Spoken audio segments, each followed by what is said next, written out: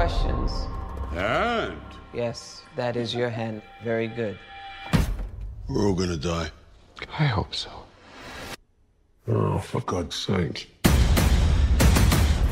And we're back. Welcome once again to another episode of Mike, and Oscar. We have a movie event / Oscars profile maybe type pod for you today, as The Suicide Squad is the biggest movie at the box office, but we're going to address how small the box office seems to have gotten as well. But that's the movie we are reviewing today and doing a bit of a deep dive into. I am your co-host, Mike One. This is co-host also Mike.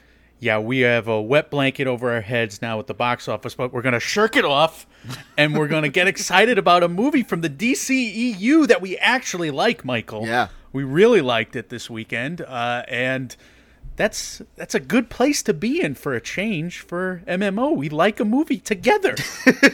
We are very high on this. I was, after the first 39 minutes, proclaiming that this should win Best Picture to you. So, yeah, I'm excited to really like a movie so far. Our emotions do reach heights, let's just say, at times, and we're going to celebrate that after, like I said, we get the blanket wet. We are going to talk about the box office. There's going to be other things attached to this, but, positive, yay, happiness, as we talk about The Suicide Squad, The Suicide Squad, 2021's The Suicide Squad, not Suicide Squad, which came out in 2016, as The Suicide Squad is written and directed by James Gunn of the Guardian of the Galaxy films, the third of which he's currently working on for Marvel. He's also the director of Super and Slither. He's the rare DC Marvel directorial crossover guy.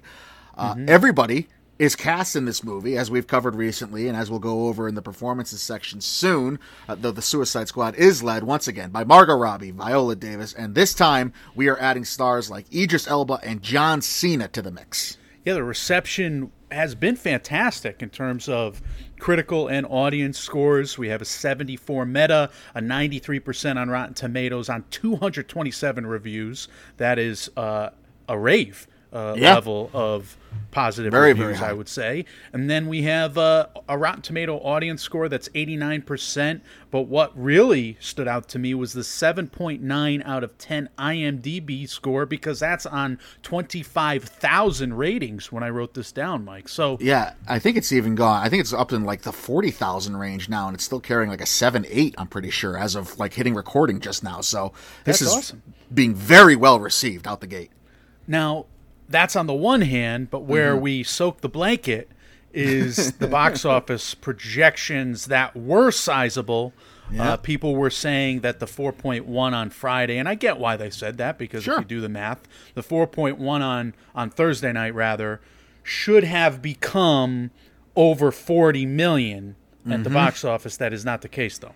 Yeah, and they thought over 40 million, then they thought, at least 30 million, and it's just going to keep falling and keep falling. As we record this on Saturday afternoon, it's looking like it's going to do a 3-day opening weekend of around $25 million. Look, I mean, COVID is still a thing, but I'm going to have a couple moments as we go through this review where I'm going to talk about how I think it's kind of irrefutable what's happening and what the correlation is between day and date streaming and box office at the theaters. Yeah, it's obvious. The day and date streaming, when COVID is a thing, matters. It just matters. Godzilla would have been a huge box office draw.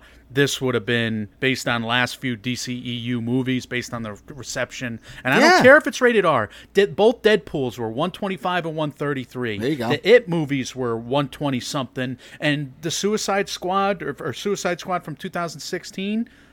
That was 133, I believe. Yeah. Again. So, I mean, this box office would have been huge if it was exclusive to movie theaters and we were not in the middle of the plague. I think even if, COVID times, there are still people out and about. I know COVID's getting more serious, but I would be hard to convince me if this was like 2018 times that this thing wouldn't be doing at least 9 digits. Right. 100%. Yeah. This movie would have made 150 million. Yeah. It would have reset things because the level of excitement for the Suicide Squad was huge. I would guess, and we probably won't know. Maybe they'll let us know a month from now, HBO Max, of what the viewership numbers were. Some obtuse number, too. It'll be like 90 million homes in the first 9 days of release if they watched it for 14 minutes. Yeah. well, it can't be 90 million necessarily, but 67.5 million subscribers at HBO Max. I said what I said.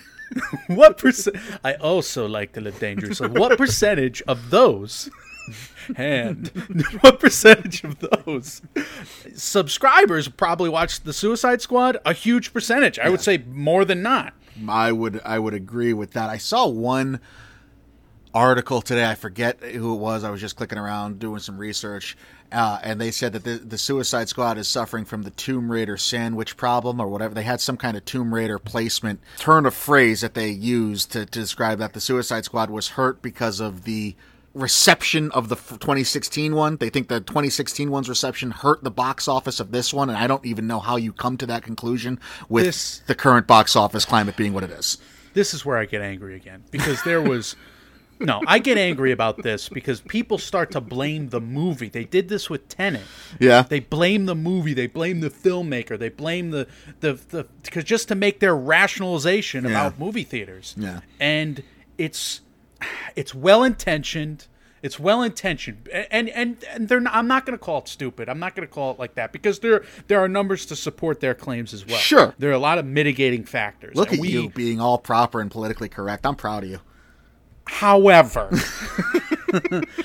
I believe in our read on the numbers. Yeah. Unfortunately, because we've done the macro math and we keep doing it with the subscribe. I mean, you got to follow the money, and the money is in the streaming because we're all paying for it right now. We're all paying for HBO Max at $16 or whatever the median subscriber dollar amount is that they can do, because obviously some people have deals, some people are getting it just based on their $10 HBO a month subscription. So whatever that number is, $12, $13, I had calculated it at $12 the other day, and they still make $1 billion at the end of the year if these subscriber numbers hold. But we know they're not going to hold. They're going to add more subs, and I bet you they did, Michael, for the Suicide Squad, because people were stoked about this. They really hyped about this, which is not indicated in these fucking box office numbers. Yeah, well, you said a mouthful there, and we're going to get more into it as we go on here, and I think, you don't have to convince me, but hey, only half of this podcast saw this movie in theaters, by the way. We'll get into all of that and more. We'll talk about the plot premise for this, as we have supervillains Harley Quinn, Bloodsport, Peacemaker, and a collection of nutty cons at Belle Reve Prison join the super secret, super shady Task Force X as they are dropped off at the remote enemy-infused island of Corto Maltese.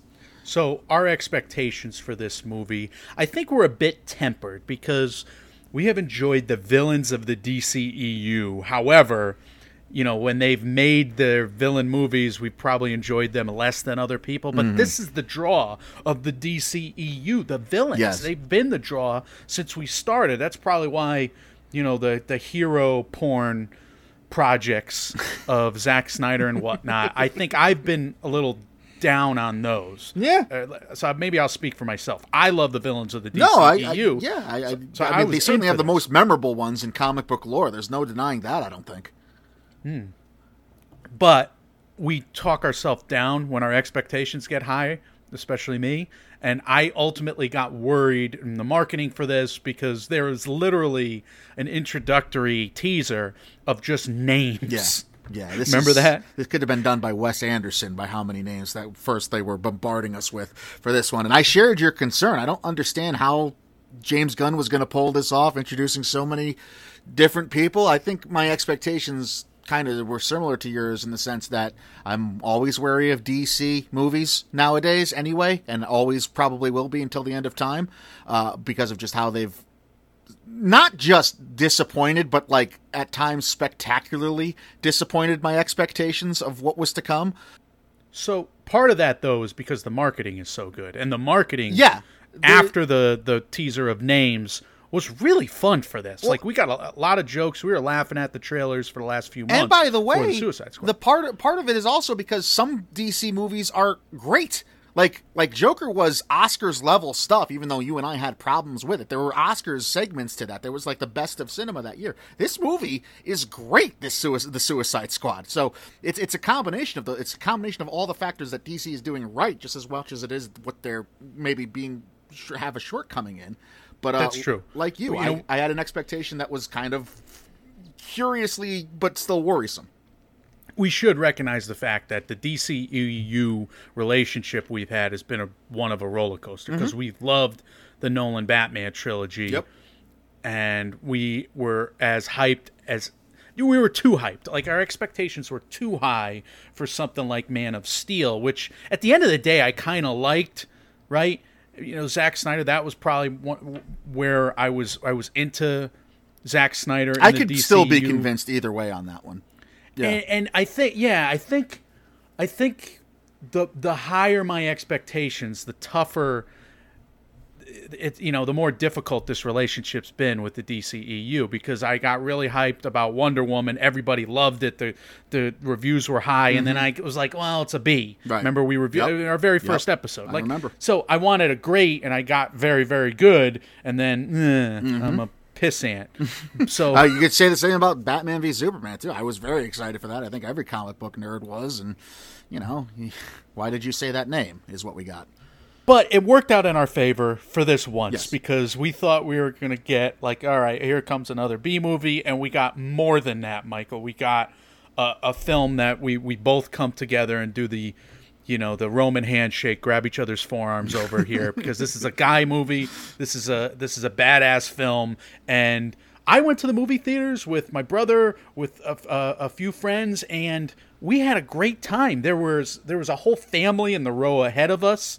It was like old school movie watching experience for me, because they had a baby, they had a bunch of kids running around in front. We were like, I can't believe they brought kids to this. And then the kids are laughing as hard as we are. They're getting the jokes before we are. So we're the idiots. That's awesome. That's good. I mean, I don't know that this is necessarily family friendly, the R rating is there for a reason, but I do think there is a mass appeal, which is just one of my recurring themes is going to be, I don't know how James Gunn walked this tightrope that he did, but we should never, ever doubt James Gunn ever again, because he did so successfully.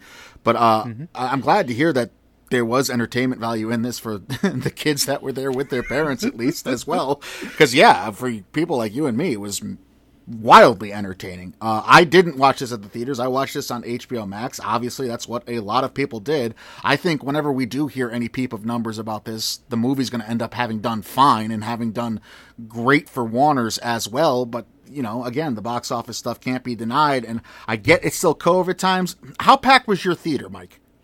I would say it was about like 65, 70%. Yeah. I mean, I was in a big theater, but it was still a good crowd. Yeah, that's a decent number of people. I think if this movie went to theaters only, even in COVID, I know COVID gets worse every day, and we're reliving this, and some of us are just bashing our head into walls over it, but there's still people out doing things, even in a place here in Connecticut. They're still going to the movie theaters. It's just obviously not nearly to the amount that it would be without COVID and without day and date streaming. And I don't think there's any question that day and date streaming is now a cause. I mean, the effect is going to be something we're going to take a little bit to figure out, just how badly negatively correlated day and date streaming does to what happens at the box office. But I don't think there's any doubt in my mind left that they don't help each other. There's definitely day and date streaming at home is hurting the theatrical and domestic box office. Yes. Had to convince you there, huh? It's a hard argument to combat, and I get the mitigating factors, because people are comparing A Quiet Place to other movies and Fast 9 to Black Widow, etc. And I get those one-to-one. You're not unreasonable to say that in the current environments that are similar. The problem is there's just so many variables. So there's no doubt there are. But I mean, I guess we'll find out though. We're talking about a movie that did a sixth of what it would have done if it was theatrical only. Right. We'll find out a year from now, Sure. I hope, when this freaking plague is gone. Sure. That's the whole thing. So it's a moot point. We all get frustrated with one another arguing about it. And that's unfortunate, because, again, we usually enjoy a parade on Film Twitter. And this is something worth throwing a parade over, I would say. I agree. You and me are the freaking conductors dressed in our shark masks with this parade, just dancing around. I would say. So, all right, let's get into the movies, non-spoiler section. I love superhero stories about relatable characters, Michael, and this is, this is one about fuck-ups and sickos, but on the other hand, it's also about survivors and unlikely heroes, so you get that relatability to these heavily flawed characters. I couldn't, again, believe this tone, and Gunn really went for it a couple times, both on the comedic side and on the dramatic side, and he landed far more often than he missed. I think the misses have to do with a little bit of the, remember the band Autobahn with Flea and Lebowski, the Big Lebowski? Oh. And they're yes. running around, we believe in nothing, Lebowski, we believe in nothing. There's some nihilism that is being combated, just like there was with the Guardians films. But that's what James Gunn and that's what the whole Rick and Morty guys do so well, is they have this, just overwhelming body count at times. They have this overwhelming sense of dread and the sense of, jeopardy and the fact that we're all doomed and what is all this for. There's an existential crisis at the center of the Suicide Squad, hence the name. And we are able to overcome that by the end. I don't think that's a spoiler. So we're only too happy to take that R-rated journey. And I think they let they let James Gunn go a little darker maybe than he's ever been able to do. This is R. I mean, this is an R movie. This is like a top-notch R action thriller. There's no doubt. In terms of bloodshed, like you were saying, and nihilistic, I mean, what we actually see, never mind that the bodies are hitting the floor, but we're actually seeing them disemboweled and stuff. Like, this is horror slasher levels of blood and gore in this movie. Disgusting levels of blood, and we're going to reference Michael Myers in the spoiler section because there's like whole Michael Myers sequences, right. I would say. But overall, I think he manages to blend all of that gore with his storytelling ability, and with, I would say, look, I gave it to Zack Snyder for just giving a superhero porn, which I enjoy. Just like any red-blooded American who goes, especially movie watcher. But literal we get the superhero porn featuring superhero. No, okay. Well, that's the thing. We get the slow motion in their costumes, right. The cosplay, dreamlike scenarios with the, click on your favorite song from the movie or a song from your childhood and put it in the movie kind of thing. We get that as well. He's just that capable of a director. Well, and so is Snyder, for that matter. I don't disagree with either, but it's really prevalent in this with James Gunn because he's so over the top at times, but he never lets it get nonsensical, and he never really even approaches like a farcical. He's not turning this movie. A lot of times when people try to strike this tenor of this, gory comedy that's an action thriller, that type of thing, they always tend to get too farcical and try to make fun of themselves too much, and he never really comes close to doing that. Like he lets this be as serious and dramatic as it can be within the realm of its own reality, and it's really, I think, stellar writing and direction on his part.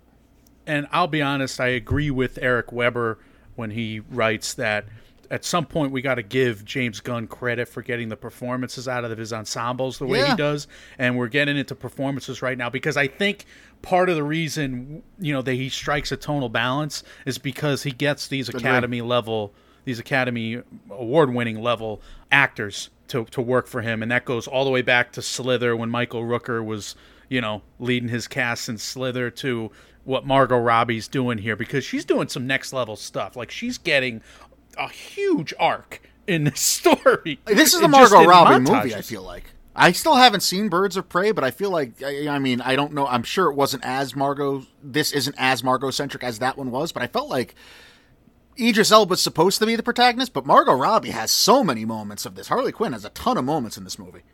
How dangerous her psyche is in this film is, I mean, the stakes of this are even further than Birds of Prey, I would say. Like, she is much more grounded in Birds of Prey, but I enjoyed Birds of Prey, her character in it anyway, to an extent. But I would say, like, her performance in this film is next level for superhero films. Like, we should rate, like, if we're rating superhero movie performances, Margot Robbie's is up there. I will also say that the Idris Elba performance shocked me, Michael, with what he did to his character. I'm surprised you were surprised he can be that funny. I can't get over. I can't wait to get in spoilers with you to talk about it, but I can't get over how hard Idris Elba made me laugh. He's great. It's insane to me that we're never going to have Idris Elba as James Bond. It's insane to me, considering how good and funny and cool, just so freaking cool he comes off in, like, as a leader of this suave action group and this suave action hero type thing, even though he's an anti-hero. Like, it's crazy to me that we're not actually going to get him to don the tuxedo. Yeah, it's a shame because he's that level of a movie star. Yeah. And look, I mean, to be fair, that level of a movie star hasn't always been cast as James Bond. Let's be honest, but he should be. You mean he's too well known already? Well, that's Daniel Craig, right. before he was James Bond, was just the villain in a Sam Mendes movie. You're right. Absolutely. He wasn't at this level of saturation, and that's unfortunate too. Like, give Idris Elba more starring roles like this one. Yeah, for real. And should be an fun. Oscar nominee already. As far as other performances, you're right in that. I don't know if James Gunn gets all the credit, but he certainly should get some. And these performances are great. I mean, how many times is Damien Dasmalkian going to steal a scene in his career before we start calling him by name? He's great in this. One of the three standouts, another guy whose psyche is just dangerous. Like, I am worried for the rest of the characters every time I see his character just start to move. Like, I'm afraid. I'm afraid for them. And that's true for the Inoue. That's true for Polka Dot Man. Like, there are some scary effing characters in this movie. There is a sense of heightened danger when these characters are just bebopping around. I would do anything. Anything. I'm not. This isn't me. I'm Michael. I'm being serious. I will do anything for any of Weasel, Sebastian the Rat, or King Shark. I am in love with those three. I want to see the buddy cop movie with those three in their own film. Right, but aren't you afraid for them? Because I'm going to get There's into no rules. spoilers. There's no rules with any, especially with King Shark. That's the thing. And last thing I'll say about performances, just like smaller, a scene here and a scene there level, just chef's kiss moments come from Alice Braga, the head of the, let's just say the militia, and Joaquin Cosio, the head of the army, the general there. They have moments where they get close-ups. I can't believe what they're doing with their faces. It's Academy-level stuff, and you don't always get that in a superhero film. I also just wanted to make mention of Ratcatcher 2, Daniela Melchior. I apologize if I mispronounced that. I thought, and this is one of the weaknesses I thought that the script had as well, I thought she was stuck with that like Justice League curse of having her backstory be hokily explained and wrapped up within a few seconds of screen time, like just some expository dialogue, here's why she should matter, and flashbacks. And yet she still comes out of this being simultaneously emotionally investing and the most chill and the sweetest of the group too. Like, she made me believe. I cared about her character. Great job by every one of these performances. But here's the difference between James Gunn and Snyder, in my opinion. James Gunn does it in a literal flash. That's true, right. We have 10 minutes. Now, the problem is we get a focused backstory here. It's not enough. Is that as what her character deserves? It's a weakness. I agree. It's a weakness. Like, Cyborg deserves more, and she deserves more, and they deserve their own movies. That's the thing. So in either case, we're unsatisfied, I would say. I don't think either case is better. But for this story, we don't want to get slogged back into so many different backstories. We can't. So he understands for the propulsion, the narrative propulsion of this story, you can only literally give her a flash. Right. You know, or for the same for Idris Elba, for that matter. All right. Production values, Mike. I think there are some superlatives here. Number one, the soundtrack. I am a huge fan of the Pixies. I did not know that. I'm surprised to learn that about you. The song "Hey," that hazy downpour moment we'll go over. I thought that was an all-time great moment. Soundtrack's great. I agree. Yeah, in terms of my fandom there, the score is also hilarious. By the way, on rewatch, I rewatched this on HBO Max, and to get the guitar riffs, like the Mad Max guitar riffs in this movie, it's really funny. The sound design, Mike, this movie is an all-out war zone at times. Yes. It's like Hot Shots Part 2 flashbacks, kind of. But just think about the sound department and how many squishes and splats. Yes. The disgusting sound effects in this movie are probably Oscar worthy. I don't know if they'll get credit where they deserve it, though. That would be hilarious if this actually got just for the amount of like decapitation noises it needs to make alone. Yes, I'm all for all of the onomatopoeia, right. all of that, it's in this movie, and I give them credit. So I want to say it's Oscar worthy. Let's get on that train. The makeup and hairstyling, Mike. Harley Quinn's makeup is not necessarily the traditional clown stuff that she has in Birds of Prey or etc. throughout her career that she's been, Oscar winning for. I mean, they won in 2016. Yep. The Suicide Squad won the Oscar for it. The Birds of Prey was in the short list. It didn't quite get there, so you can't rule out this movie in terms of makeup and hairstyling. No, and there's something ringing in the back of my head that the Academy likes white face paint too. And I can't remember if that's something I made up or if that's something I actually researched and is true. But let's just say that as fact for now.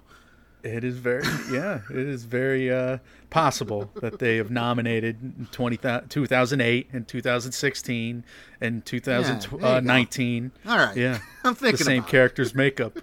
It did not so in 89 for some reason with Jack Nicholson. Which they should, which they, of all of them, they probably absolutely should have. Yeah, that's all right. But here's what I ask you. Does corpse makeup count? Like, we got to get Jazz back on 10K and ask her, because in 1917, it counted. But here we have just an absolute bloodbath, faces getting blown off left and right. I mean, does that count towards VFX or muaz? If it's are the corpses practical or were they VFX'd in?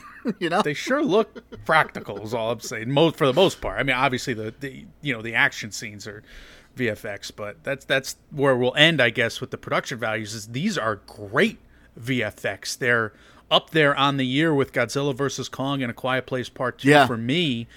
Jungle Cruise probably a distant fourth right now. Black Widow I thought had some problems, but I would still say the highs are high. That's probably my 5 right now in the VFX category that I hope Dune and other movies that we hopefully still get will overtake No Time to Die. So right now I think this movie's got to be in the conversation for best VFX. I would put it up there for costume design too. I mean, Gunn is tasked with not only introducing a bunch of characters, but there are a bunch of characters that are relatively unfamiliar to all of us.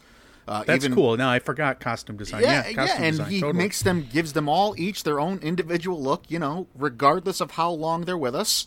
And he makes them stand out. And even Harley Quinn has kind of a different look. That red dress is a different iconic statement for Harley Quinn that she's in this movie too. So I would pound the table for costume design as well. I think there's a chance that we hear this a couple nominations maybe come Oscars time for all its below the line stuff.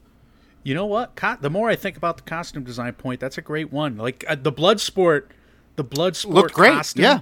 So important. Pete Davidson's Pete Davidson's and Bloodsport's are very similar, but they're very distinct as well, the way they're looking. And my God, I mean, that piece of metal that John Cena wears belongs in the Smithsonian somewhere, not just because it was adorning the face of an actual Greek god the entire time, They showcase it too. Not only is it a part of the jokes that you've heard in trailers, but there's a literal action scene filmed in its reflection. Yeah.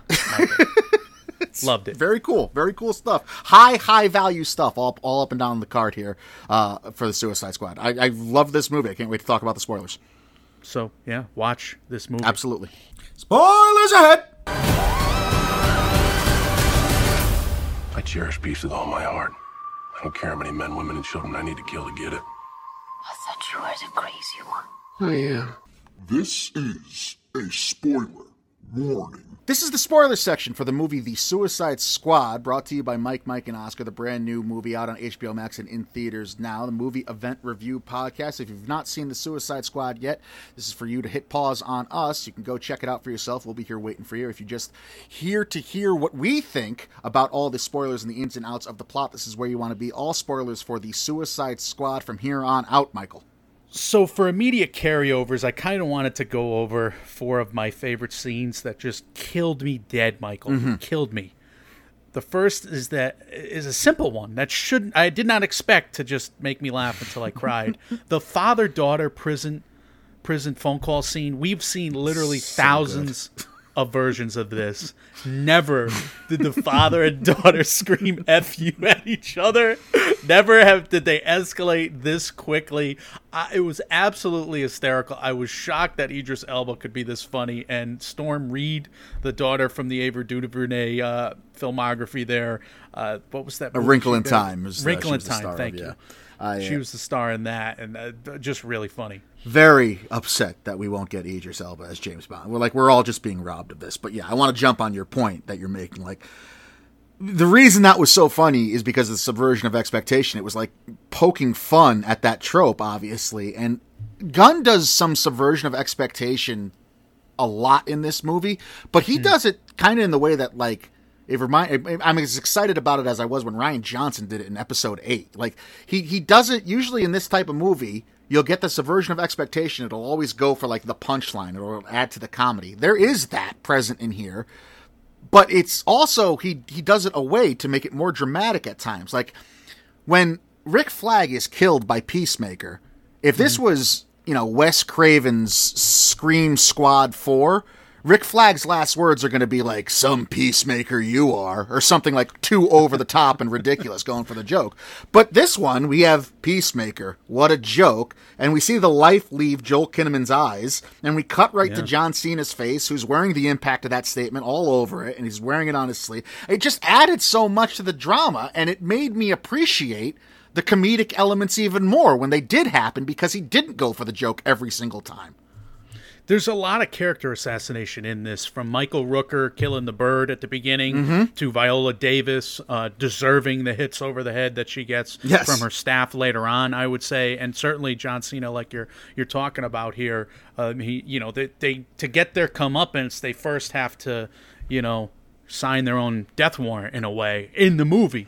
So to me, that gets slightly a little tiresome. We do have, right after Idris Elba screams at his daughter, he's screaming at Viola Davis. Like, a little bit of that is the same note over and over again, which probably keeps this movie from being an A-level film for me. I'm still loving it. I'm just saying there's a little too much of that. Yeah, I would agree that there's, that didn't bother me per se, but as far as your larger point of this being highly enjoyable but not perfect, yeah, there's enough specks of dust on this diamond, I think, no doubt.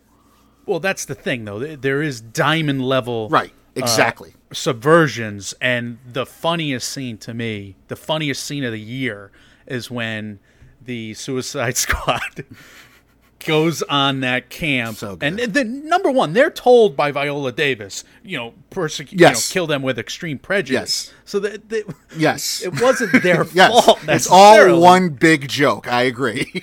But that setup and punchline, my God, that they're freedom fighters, that was literally the hardest I've laughed in a long time. And when the Polka Dot Man delivers his Polka Dot Man line, I'm dead. The recurring gag about Polka Dot Man's mother and how that actress shows up everywhere. Oh my God, killed me every time. She's wearing like a beard to look like certain members of the Suicide Squad. She's a giant starfish at one point. Oh, it's so good. So good. But that's the thing. Like, there's just moments in this that are all-timers that you want to come back to. And I've already watched this movie 3 times before we hit record. Awesome. Because I want to see Polka Dot Man dancing with his mothers at the club. That's funny as hell. I forgot about that. Yes. Great. Hilarious. I want to see Idris Elba's, stick-legged run. It's so funny. He's out of his normal suit, and he does the superhero jog with the wide elbows. When Harley Quinn gets out of her predicament, which was just an awesome scene. Great disgusting. Scene. Fantastic. She kills everyone in that montage. It's basically a mini version of The Raid starring Harley Quinn, except she's got to get out of the building. I Ain't Got Nobody, the song actually playing if she was singing it, right? And she gets out onto the open street. She gets into the taxi slowly. She puts the javelin across the thing. And then she sees Idris Elba's profile. All he's got is the goofy hat on. And he's got the wide elbows. And he's jogging across the street in like slow motion. And you see it in real time. It's hilarious. I can't believe he's that funny in this. And that's what's good about like the comedy in this. It's top tier comedy. This is laugh out loud funny stuff. It's great writing. So I guess we could hit on the major plot line a little bit, go through some more best scenes. I got a few worse, but I heard some people complaining how I was a second ago, that the same gag was hit a little bit over and over again, and that they kind of stole from Deadpool 2 to start off this movie with the diversion and the two teams.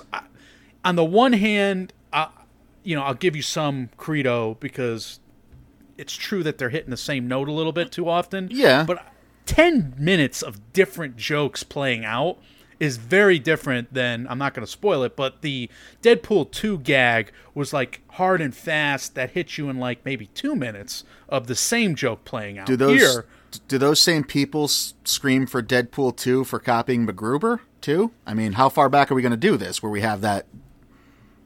You know, like, it's been done. It's a trope. It happens in movies. I'm sorry. It's going to, The derivative that was the action comedy masterpiece. Right. MacGruber. No, seriously. Like, how far back are we going to do this? Like, it's the jokes stand alone. If the joke is funny enough to land on its own 2 feet, then it's a new experience. Talk about movie theater experiences. My brother and I went on like a Saturday afternoon to MacGruber. We're the only 2 people laughing. The only everybody else was just like angry Screw at them. us. MacGruber is hysterical.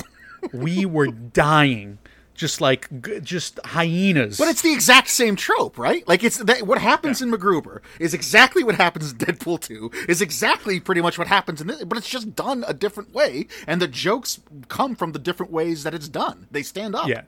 You're not wrong. And when Mal Reynolds himself, Nathan Fillion, as TDK, the detachable knight or whatever. What a stupid power. The detachable kit. It's just when those arms just start slapping people, I was dying. Like the arms can't even go that fast. The arms can only go at a human being's walking's pace towards the enemy. That guy has no power. And he has to stand up as a target. Like, are you kidding me? Just the fact that the javelin guy, he was just going to throw his javelin once. Played by Fluga Borg, too. Like, impeccable casting all up and down this card. Pete Davidson, I was surprised. I think they used Pete Davidson as a little bit of a subversion of expectation. He's not only in this for a short amount of time, but he's a bad guy, essentially. He gives up the Suicide Squad, and he doesn't really play for laughs that much.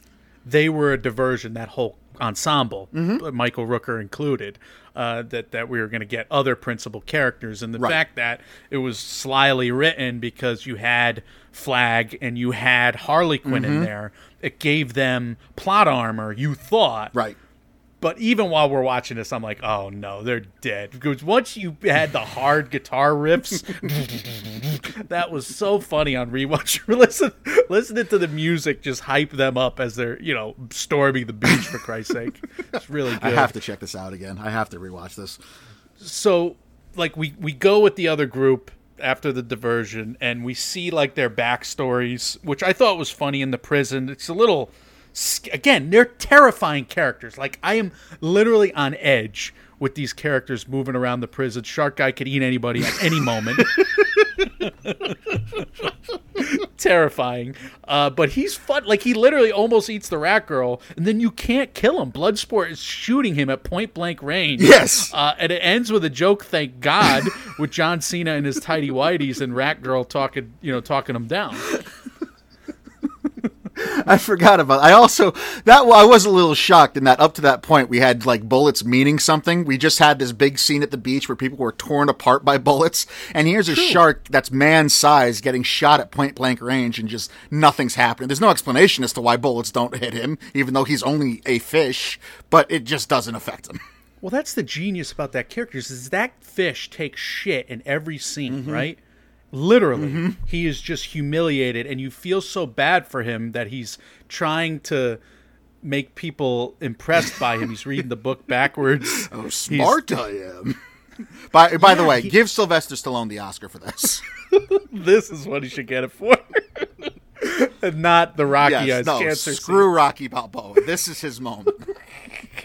So that's the thing. Like, the middle of this movie is hilarious. The freedom fighter joke, like I said, that sequence. You get to the bar sequence. Usually I'm just like rolling my eyes when those come along in a movie. Like, all right, this is the happy moment, the calm before the storm. But I'm like dying laughing. Like, my stomach is heaving when they're dancing like assholes. And they even purposefully write themselves into, they're not tropes, but I guess like stereotypical issues that would be cited as issues. Like, Harley Quinn has no business falling in love with a man this quickly again and finding and thinking that he's going to be her soulmate and she's going to marry him and she's going to be happy with a man. Like, that's not how the character was written up to this point. So if James Gunn left it at that, I would have been upset because I would have thought, well, this is clearly the studio just telling him to shoehorn Harley Quinn into this movie. So, like we all knew WB asked him to do already, and it's handled poorly and he just didn't know how to handle it. But no, he purposely writes her into that story just to have her pull a gun on her fiance and shoot him in the middle of the chest. And that's the guy you think is going to be the bad guy the entire movie at one point. 100% that's meta commentary, and using the Fratellis to that extent duped me, because I agree. I was getting like aggravated with you because, like, yeah, this is not where her character's supposed to go at all. I agree. This is ridiculous. Why are we going there? I was getting mad at James Gunn. But he knew what he was doing the entire time. He does that. I mean, that's exactly what he wanted you to feel. It's just so smart. It's so smart writing. We have, an Act 2 that goes to the Operation Rescue Harley joke that turns into the well, first of all, before the Harley joke, they have the escape from the car, and John Cena's Michael Myers hand through the, like, he is such a dumb, like, that is Michael Myers, how he escapes from every car. It just ends in a wreck. I like the constitution of Cena's character too, and he said this in numerous interviews. I don't know exactly the quote, but he's like, peacemaker is a man who loves peace so much he'll kill any man, woman, or child to get it. And he says that pretty much verbatim in the movie. You know what you're getting with this guy. It's beautiful. So yeah, he's going to turn heel at some point. Exactly. Which of course he does for his completely effed up code during the just existentially terrifying sequence in whatever that the Jugendheim is called. Yeah. Is that it? The Jogenheim, something like that. Whatever it's called. That big tall building. The building MacGuffin. Like, I've been having that just terror watching Rick and Morty episodes of late because they keep doing this as well. Like, I'm afraid of keep watching the Jugendheim thing, and then to have all of that become another falling building. The shark makes friends with the goo fish, and the goo fish try to eat it. Like, all of it's just had my nerves on edge to where when we actually just get a kaiju battle and it's adorable and terrifying at the same time. Like, James Gunn, man, you're out of your damn mind. He is.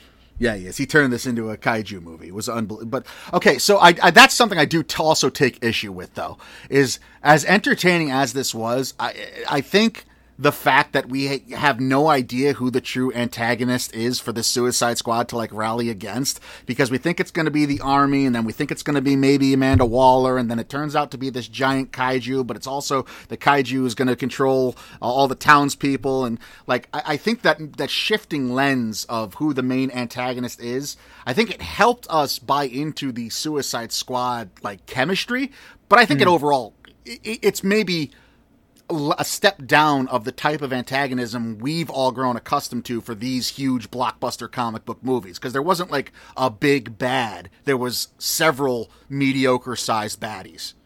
So, yeah, there's the illusion of a big boss at the end with the starfish, but don't you kind of feel bad for the starfish? Yes, of course I do. Like, the American, the biggest bads in this movie are Viola Davis and the Thinker. And I wish, like, the Viola Davis, what this Suicide Squad remake is doing is it's providing plenty of canon for the Amanda Waller character to get her comeuppance by a totally reformed Harley Quinn. And I hope that's where this goes. I was actually upset that Amanda Waller was struck down by her own people in the way she was in this with that golf club. I'm glad they didn't kill her off. But I thought this was kind of laying the groundwork for a Harley Quinn, Amanda Waller. Because I want to see Amanda Waller. Like, Viola Davis is a bitch in this. She's yelling. Well, she's losing her shit. She was. Yeah. I wanted her to be the main antagonist, but there's no way for her to get her proper comeuppance to be that type of antagonist in this movie. But she laid enough groundwork where she's ruthless in this, and I actively despised her. Totally ruthless and a badass bee in that sense. Scary, I would say. And you're right. I think it was a bit of a come down that she just gets bopped on the head. Right. And the fact that she still works with those people, after what we've seen her do to other characters and after what she's inferred she's done to other characters, how are these people just, office drones? How are they not murdered? You don't think there's any commentary on the American government in there, do you? Maybe there is. Maybe that's it. But all right, we get some tension relief with the Milton joke, which is just evil. The Milton stuff with the poor guy. The fact that Hilarious. he's all these beautiful shots, slow motion, and then there's just one big guy with flip flops going in.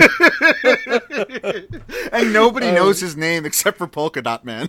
Except Polka Dot Man's made a friend finally. He has to get on Harley Quinn for that. But you're right.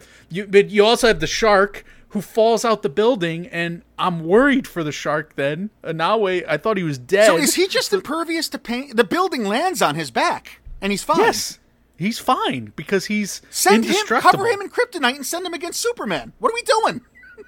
Exactly.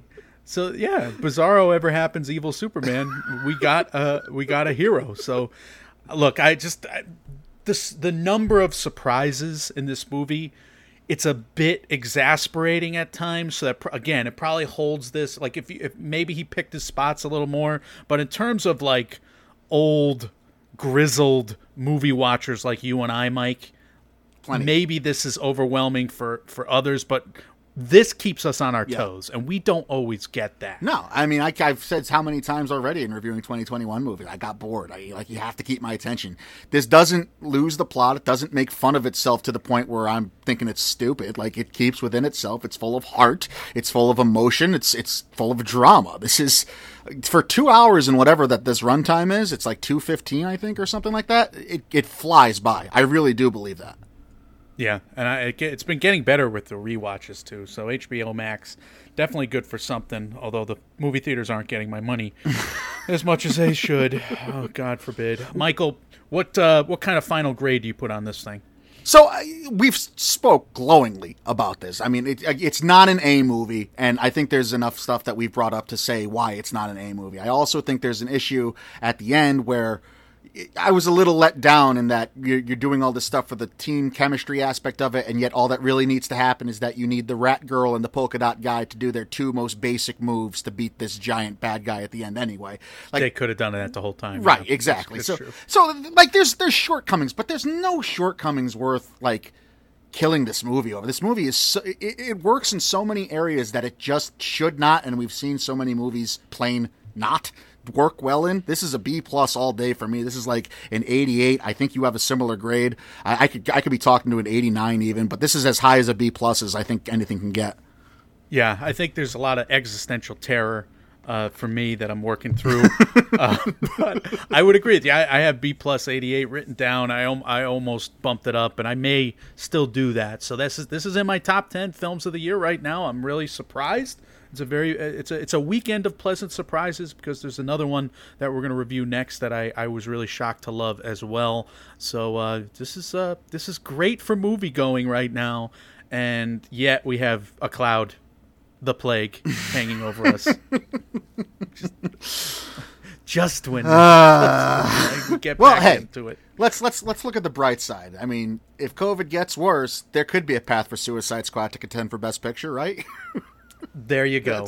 We have a popular film imperative this year more than ever, right? Let's hope. But obviously, dear listener, what always matters most to us is what did you think of your watching of the Suicide Squad? What were your highs? What were your lows? Let us know, as well as you can let us know any other comments, questions, or concerns you may have about anything we do here in the MMO Empire. Leave us all of those on our social medias. We are Mike, and Oscar on Facebook and Instagram, at MM and Oscar on Twitter, Mike, and Oscar at gmail.com, and on Reddit. We are available wherever you hear hear podcasts, whether that be Spotify, Apple Podcasts, those things that you kiddos like to use these days that I'm too old to keep up with. But if you do listen to us on the Apple Podcasts app, if you would be so kind as to leave us a 5-star review, those truly do go a long way in helping us out. Michael, you teased it. Let the good people know what movie we will be covering next that is supposed to be or could be or might be or maybe will be a contender. And as well, let's end on some words of wisdom here. Yeah, I saw Annette, and I really enjoyed it. One of the most surprising movie-going experiences in a long darn time. I have no idea what you're going to think about it, Michael. I have no idea if you're going to hate me. I want to like it. I really, really want to like it based on everything I've seen. But maybe that's my expectations being too high already. I don't know. That scares me as much as a James Gunn setup to a joke scares me. But I think we're going to dive into Annette early next week, and then we'll probably do a news episode. And following that, we're looking at Coda and Respect, and we'll see what we review. I know I like Coda, so maybe I can get twist your arm to review that as well with us. But I'm more worried about my reaction to Coda than I am Annette right now. I disagree. Okay. But okay. First things first, I guess. In terms of words of wisdom, it's a terrifying landscape out there right now. So let's take joy where we can get it, and let's take enjoyment where we can get it. So this is a pleasant reprieve. These last few weekends, Michael, I've seen more really strong films than I've seen, disappointments. So that's good. That's awesome. Uplifting for a change. 5 out of the last 7, I would say Old and The Green Knight were slightly disappointing, even though I liked aspects of them. I had a blast with Val and Jungle Cruise and Suicide Squad and Annette, and I'm forgetting one more that I really liked. But yeah, that's awesome. I mean, that's that's great. That's heartening to hear. We have a great slate in front of us. Fingers crossed, God willing, hopefully. So let's, try to be positive. And maybe positivity will happen for all of us as well. Guys, when reality sucks, you can come recap the latest with us. We are Mike, and Oscar, trying to make award season year-round without the stuffiness. We will see you very soon. See ya.